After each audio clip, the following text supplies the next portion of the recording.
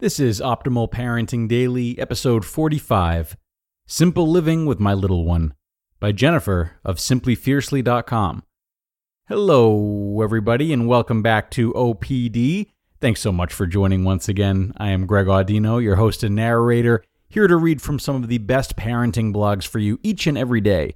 And the one I'll be reading from today, SimplyFiercely.com, is actually one that we've heard from many times over the years on several shows in the network.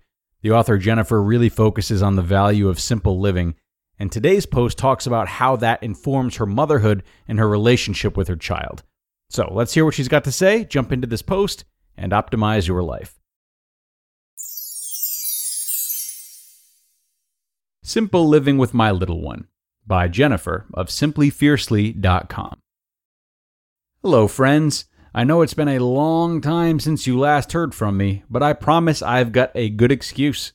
Regular readers can probably guess what I'm about to share, or if you follow me on Instagram, you already know. But to make things official, I'm a mom now.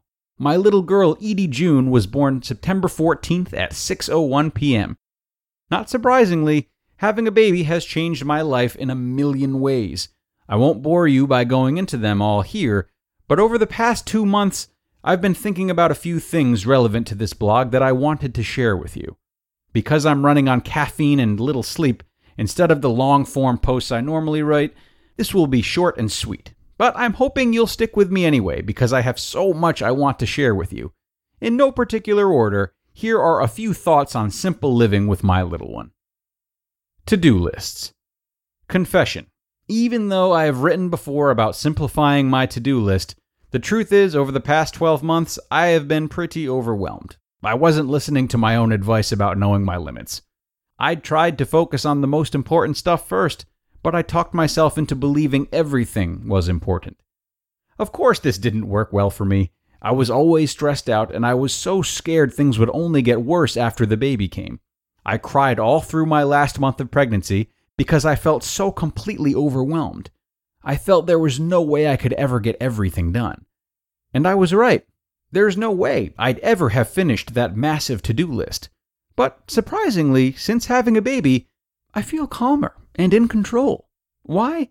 I think it's because my limits are no longer something imaginary in my mind. My free time is now severely limited, so I have to be much more selective about what I do with it. It's a lot like when I downsized from a 2-bedroom house to a studio apartment. My living space was physically smaller, so I had to let go of the unessential, whether I was ready or not. The same now applies to my to-do list. I've been forced to cut back, and it's truly a weight off my shoulders. Finally accepting that I can't do it all is truly a gift, something I wish I'd been able to do for myself much sooner. Perfectionism. We all know perfectionism can be poison, but despite our best intentions, it can be easy to indulge in it from time to time. For me, I do little things, like spending hours editing my blog posts or wanting things to be just right in my house before receiving visitors. But yet again, having a baby has changed things. I've had to take a step back and revise my expectations. If I waited for a perfect house before having visitors, or for perfect editing before publishing a blog post, there'd be none of either. I'm finally really learning good enough is just that, good enough. Mindfulness.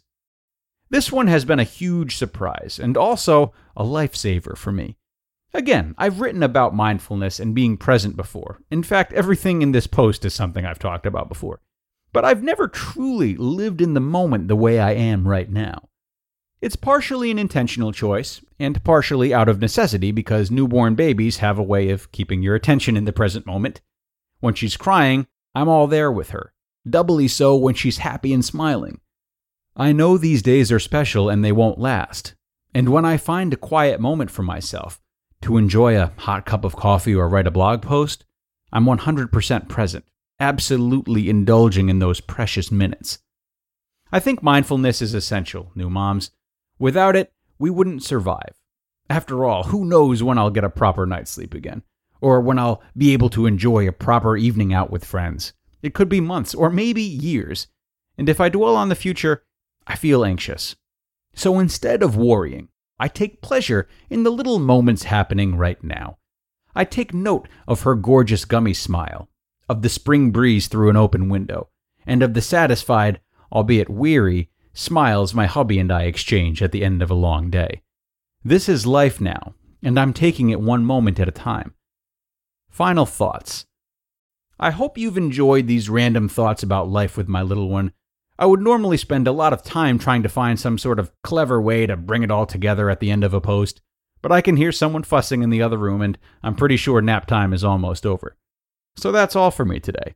I'm letting go and embracing this wonderfully messy period in my life. And I hope, whether you're a mom or not, you found something you can relate to in this post.